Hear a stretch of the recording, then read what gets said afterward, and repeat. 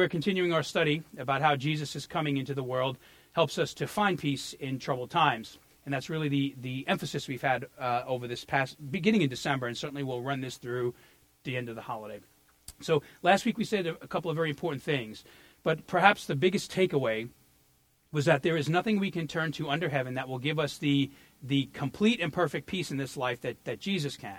And in fact, we drew a pretty sharp contrast to the reality that many of the things we seek peace in life, they have the high potential to rob us of that peace because they are so volatile. For example, time and money and health and vocational success. Some of us, we throw all of our eggs in that basket, and it might even sustain us or give us peace for a season. But whenever that boat rocks, we are literally robbed of our stability, hope, joy, and peace in life. And so the very nature of the Christmas message and the teachings of Jesus that we're studying this month are really meant to remind us that life on earth can often be very tumultuous, and genuine, lasting peace can be something in short supply. And one day, I said last week, you're sailing the tranquil seas of life. At the very next moment, you're in the middle of life's raging ocean. And because of this reality, God sends Jesus to earth. This is one of his primary things. He comes to redeem the world, but he comes also giving us these great promises of hope about how we can function while we are in this world.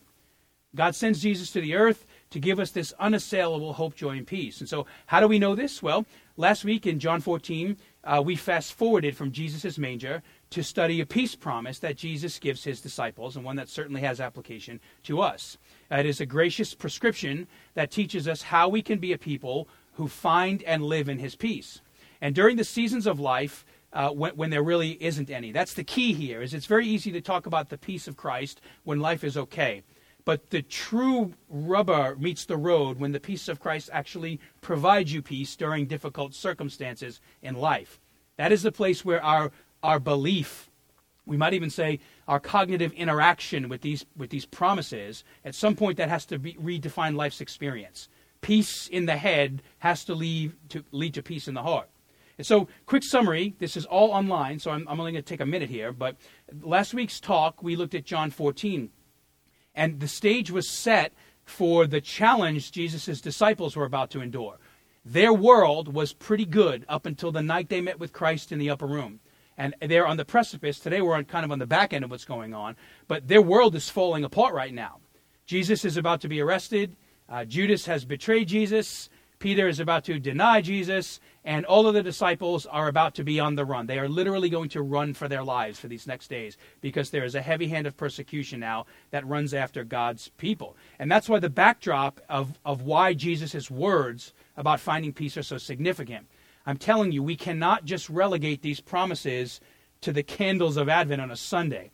We fast forward from this to the grown man Jesus, and his words actually have a very real impact on our lives. So we don't want this just to be something that is nostalgic, although it certainly is that. We want it to be something that is the pointy end of the spear that drives how we see life.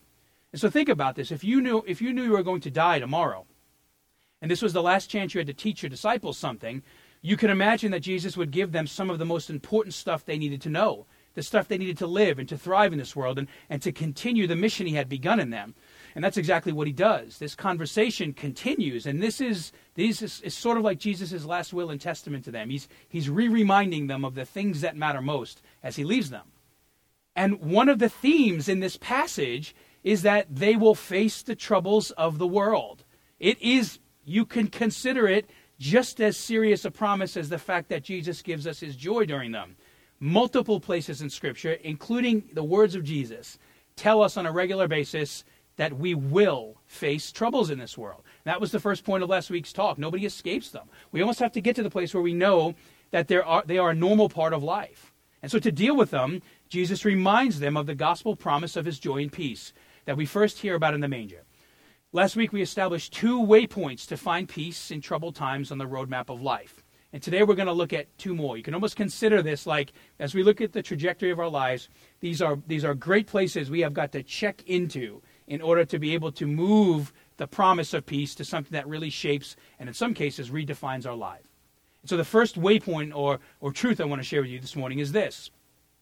If you want to find Jesus' peace in troubled times, then you must know how much you matter to God. You have to know just straight up that you are not an abstract utility in God's plan. You are actually somebody who God deeply and devotedly cares for.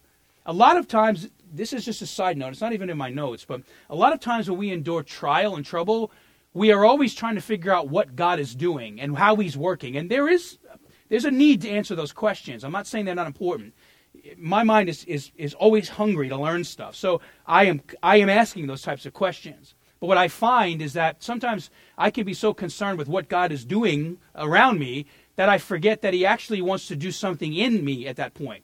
We can really easily look at these things as if God is doing something here or there. Trouble and trial is always about here and there. Or we can recognize that part of the ways that God shows us his love and grace during trouble and trial is the fact that he is present with us during them. So know that in your life, it doesn't matter where you are, mountaintop or valley, you matter deeply to God. And that is an important thing to know. John 16:27 tells us this. The Father himself loves you. Think about that. God loves you because you have loved me and have believed that I came from God. It's this triad of love. Our love for Jesus, right, creates this place where God loves us like Jesus. It's beautiful. And what I want to say is if you want to figure out how to have peace in troubled times, you have to know you will never find true peace in this world until you have this truth in your heart. You cannot have the peace of Christ until you recognize the love that Jesus places in your life. And Jesus makes this clear all throughout his dialogue with the disciples. He repeatedly reminds them that everything he's taught them was given to them so that they would believe they could have peace in their hearts no matter what trouble they faced in life. And because this Christmas mini-series is really about finding God's peace, it's pretty crucial that we understand what Jesus means by peace. Because for some people, peace means like, I get my way and everything I want, and that means life is good. And I guess peace could be that. There are some times where what we want really does line up with what God wants, because we're at a place where we actually have grown in our hearts to want what God wants. But peace isn't always like that. And so I want to give us a definition, not through word this morning, but through a word picture, instead of a literal definition of what peace is. I can give you the Greek definition here, but I want to give you the illustration of, I think, what those definitions paint. Think about this. Imagine your life is like a sailboat, and it's on a large ocean. And although you might have a general understanding of the weather patterns of the sea, like you know what the sea does and you have weather reports, there is still a great deal of stuff that happens on the journey in the sea that you cannot predict or even prepare for. A great example, if you talk to a mariner, one of their greatest concerns about sailing or being in open water fishing is this idea of a rogue wave. You can know what's going on. You can have all the patterns and all the NOAA weather reports, but it's just very possible that out of nowhere, a wave can come and ruin you, right? This is kind of what life is like. One day you're sunbathing on the deck of the boat, and things are pretty and tranquil, and the very next day some storm rolls in and it seems like you're at the mercy of a raging ocean. And you are no longer tranquil, but you're hanging on for dear life. This is a great metaphor for how life can often be for us. One day things are good and great, the next day not so great. And in certain situations, you don't even get a day of warning. It's more like a 1-minute warning. Everything is okay like right now, and then you walk out of this place and then something is not okay. Like when a loved one passes away, or you go to the doctor. This is so common. I've seen this so often in my pastorate. Somebody goes in for that routine checkup, and they come out with something that's not routine. You just go and think you're going to have lunch afterwards, and everything's going to be okay. And then it turns out that things sort of are not okay anymore. And I reference this particular issue a lot because I think our country is still reaping the negative benefits of this. But look at the recent economic problems our country has dealt with through what was, at least in my lifetime, the largest recession we've ever seen. It's super common, especially if you were in the earlier part of this decade, to talk to people who thought they had this age-old myth of job security until everything went south and they were laid off. This still lingers today in our country. The effects of that are still very real. Or you had people that had built up what they thought were secure investments. When you were 20, somebody said, put money away, $100 a month for the rest of your life, and you'll be rich when you retire. And then like 5 years before retirement, the stock market crashed, and you wished you didn't give everybody that $100 over the last 30 years. Secure investments, funny term, were actually not secure at all, right? People found that out the hard way. Those events remind us of how quickly the seas of life can become turbulent. Just look at the political climate in our country right now. It's not hard to kind of see that this is a crisis point for us as a nation. I've never in my life seen division like this. If you don't think that the absence of peace in people's lives can really dictate how they act and behave and how they see life, all you have to do is just turn on the news for an hour and maybe 10 minutes. I wouldn't even recommend an hour. It's still pretty critical and negative right now. Lots of people look to lots of things for peace. And sometimes we turn to things that are not peaceable at all. So there are these major things in life that can rob us of our peace, and we need to know that.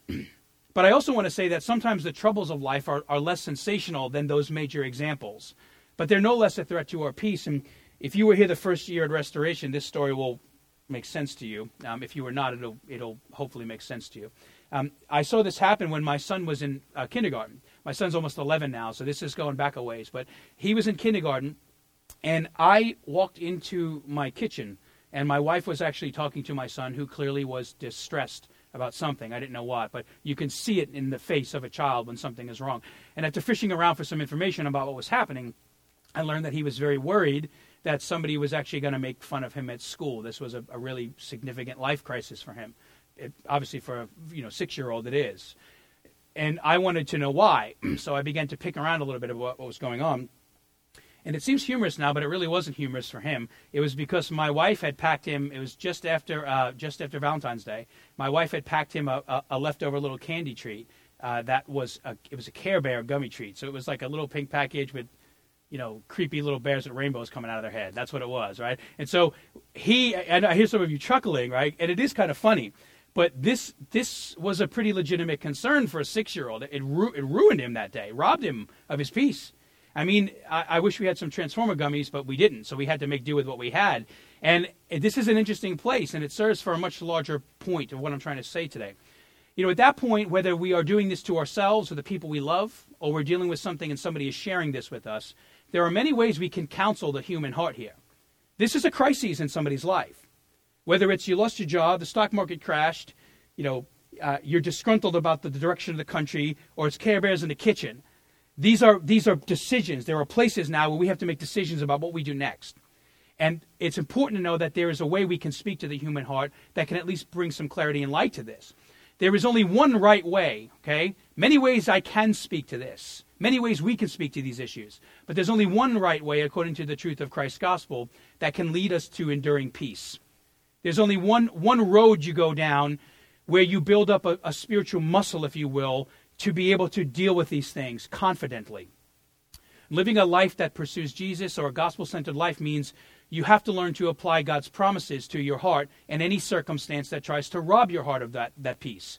So the manger is not just 16 songs in a month of worship on December. The manger matters every single day of life. The concept of peace and hope and joy and the preparation of the coming of Jesus, these candles represent daily living. And it is in the daily living that the challenges of the promises of Jesus will be most challenged. You will have your peace challenged in the dailies of life. So the way you apply the gospel to your heart is by learning to identify the difference between surface level issues of what a person struggles with, but also being able to recognize the wisdom of what actually causes the issue. So I've used this analogy before. I like to see the surface level issue. What we're doing is almost always symptomatic of something we are or are not yet. It's a root in the heart that creates a weed. You don't walk around in life very afraid of things just because you're afraid of something. Something is in you. Something has shaped you that causes you to be fearful. And that's the stuff that Jesus wants to deal with. He consoles us during the fear. Please hear me. But he wants to deal with the root of the heart so that something different grows out of us. Vibrancy in Jesus, no longer the fear of life, or whatever the issue is. So in situations like this, whether it's my son's case or something you're dealing with now in my own life, you have to start seeing what's going on. And what's happening here is Care Bears are not the issue. In this moment, there's the trading of a promise. Somebody relinquishes the peace of Jesus for what they think about something else. In other words, the pack of candy. Think about this. The stock market, the job, the political climate, it becomes the God in life, and it now shapes life. The pack of candy is what we look to console us and to comfort us, not the God that says, don't worry about the candy, I'm much bigger than it. On the surface level, this just seems like an innocent grade school concern. On the surface level, these things just seem like, oh, what happens on Tuesday? But the truth is that these things reveal deeper heart issues about who we are and what we look to in this world to find our identity in this world. And what simply happens here, and you can apply this to any single thing you deal with. My son loses peace that morning, almost 6 years ago, because he cares more about what somebody might say about him in a classroom than he does what God has already said about him. That's the reality. of this situation. And it is usually the reality of why we lose our peace. At some point, we give the power to something or somebody else to define us. And that is an issue. Because there are many people in life who will define us healthily. They will want the best for us.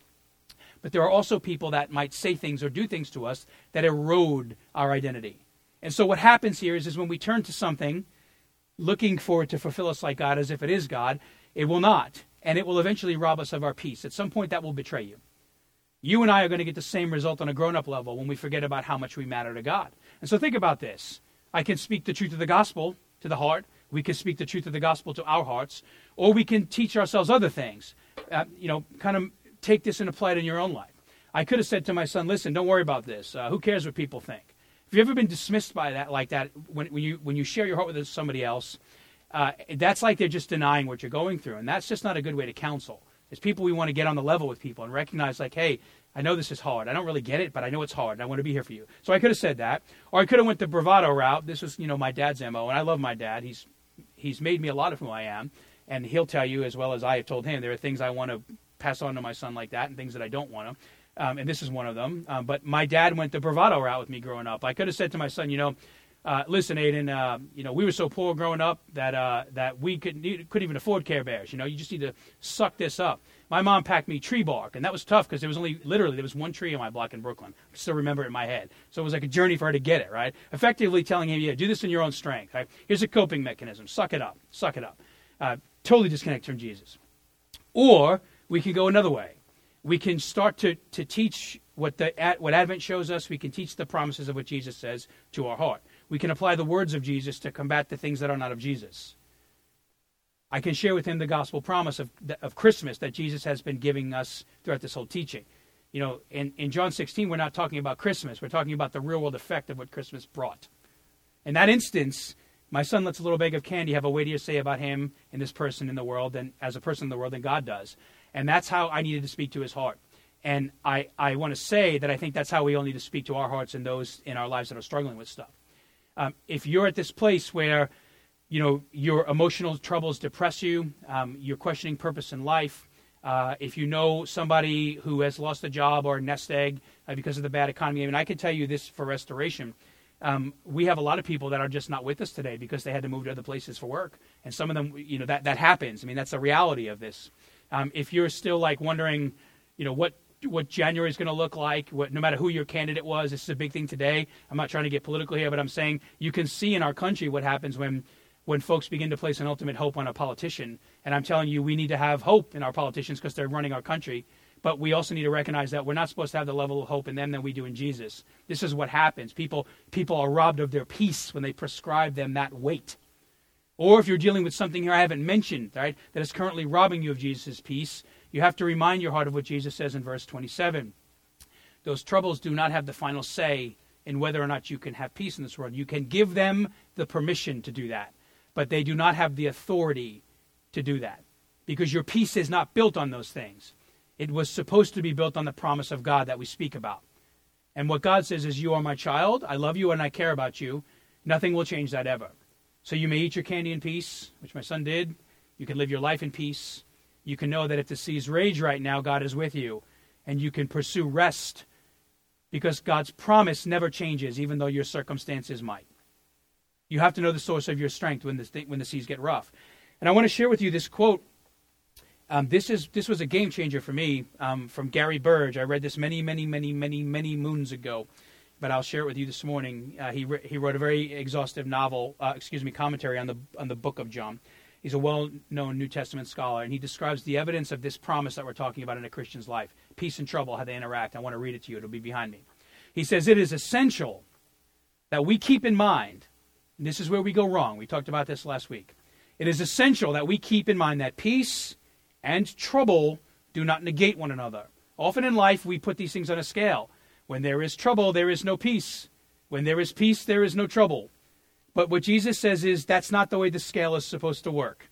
They're supposed to be level like this at all times. It is essential that we keep in mind that peace and trouble do not negate one another. The peace of Jesus is a condition of the heart that takes the uncertainties and struggles of this world seriously. There is empathy, but like a seagull riding the surface of a turbulent sea, is able to climb swells and drop into the valleys without being ruined by worry. you fly just above them because you know that your God is in control of the sea. So if you have a scale in your life and the economy is out of order and peace trumps trouble or trouble trumps peace, you have to know that true peace, like what Jesus says, can only be found when you live the way you were created to live, in a vibrant relationship with God. When you choose to take God at his word and believe that you can have his peace no matter what's happening in your life. And that's what Jesus wants you, that's the way that he wants us to live. It's also the second thing that he says in this passage, and it should convince us all the more of why this is true. He's essentially leading, saying, you need to know that I love you during trial. Peace is present and available for you in all times. And true to form, the reason we can have peace is because he's promised it to us. The second thing he tells us is this. The reason you can have peace in troubled times is because Jesus has already overcome the world. He's already come to trouble. So he's not saying you can have peace because you can do it on your own. He's saying you can have peace because I've already overcome the trial you deal with. John 16:32-33. I'll reread this to you. Do you now believe? Sarcasm. We're going to get to that in a moment. Jesus replied, a time is coming, and in fact has come, when you will be scattered, each to your own home. Think about this. God Almighty says, you will leave me all alone. 2 chapters ago, these guys were like dying on the hill for Christ. And Jesus says, I want to show you that you do not know, you do not believe yet what I'm telling you, because in about an hour you're going to act like you don't know me. Yet I am not alone, for my Father is with me. There's the precedent right there. Jesus in his trial, abandoned by all, is never alone because his Father is still with him. I have told you these things, he says, so that you may have peace. In this world you will have trouble, but take heart. I have overcome the world. The medicine for trouble is belief in the promise that Jesus has overcome the world. And this is a very important promise, especially to those who are currently dealing with worldly troubles, like the disciples right now. In this verse, there's a forewarning here. And this is one of the problems that we have, I think, in Western Christianity. I share this a lot, is that we're a very didactic lot of people, meaning we love teaching and preaching and sermons and Bible studies, and these are very important things. But issues of life oftentimes transcend these mechanisms. And let me explain what I mean by that. Here's an instance where the disciples don't have another thing to go to figure out how to work this out. What's happening is trouble came. And right now, they have to practice their faith in a real-world environment.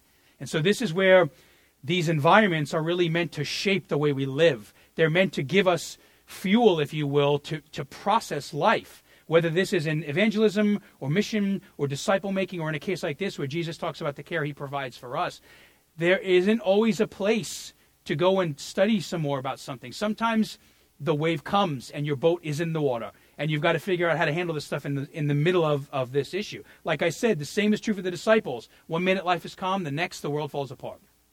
And one of the warning points of this teaching that we get from the disciples is this. It's exactly what I'm talking about.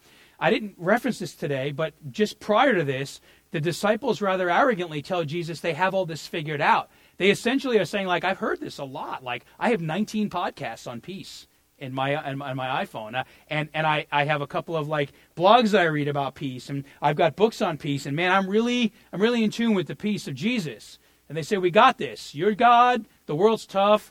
Peace is there. We're good to go. And then the first time they're actually put in a zone where what they've learned about peace has to shape life, they show that they don't know about peace at all. And what I want to say here is that we want to be careful to not embrace this type of arrogance. They serve as an object lesson to us.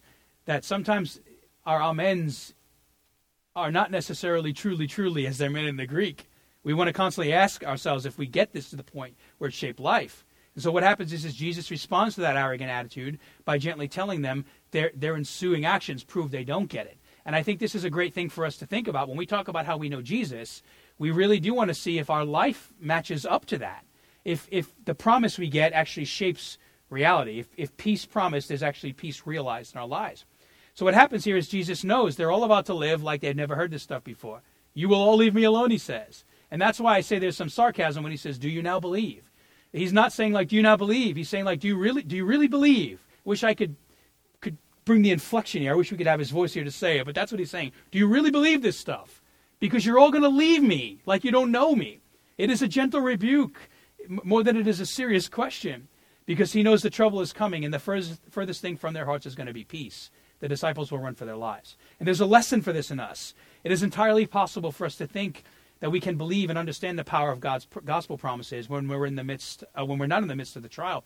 It is very easy, I'll tell you, to write sermons about trouble, to discuss this stuff when there might not be any in life.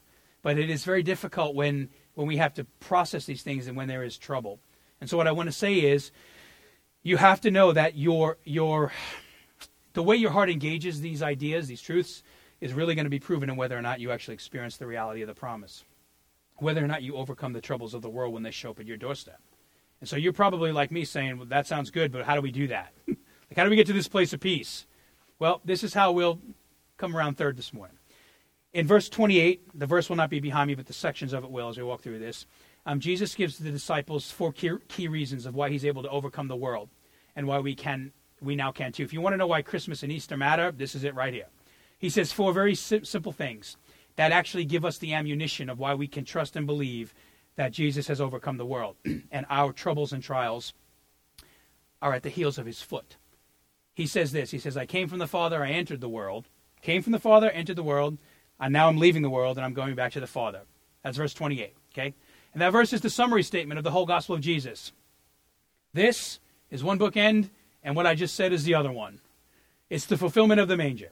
Those 4 statements explain what Jesus had to do so that we could know Jesus, be restored to him, be forgiven of our sins, and why we can now live in the promise that he's made to us about his joy and peace. So let's put our thinking caps on for a moment, because I want to walk through these ideas to better understand God's redemptive work in the world, why the manger matters, and why he alone can overcome our troubles and deliver on the promise of peace. I'll be very brief. The first thing Jesus says is, I came from the Father. And so if you read the Bible, you'll know that this is, the fancy term for this is we say it's Christ's preexistence or his divinity. And this debunks a lot of the issues that people have with Jesus in our world today. When Jesus says, I came from the Father, what he's saying is, hey guys, I don't just know God. I'm not just like God. I'm not an acquaintance with God. I am God. I come from the Father. Why does that matter in a sermon when we're talking about peace? I'll tell you why.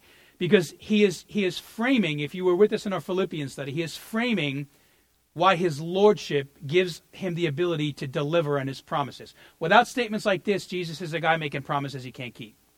And so what he's very eloquently saying is, Scripture teaches us, okay, he created the world, that the world is his footstool, that he sits upon a throne in heaven, that everything in this world eventually bends the knee and acknowledges that he is Lord. I am God. I come from the Father. And I want you to think about this. That also includes your troubles.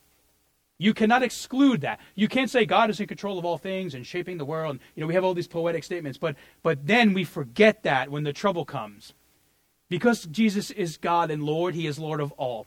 And he is the sovereign Lord of your trouble and your trial.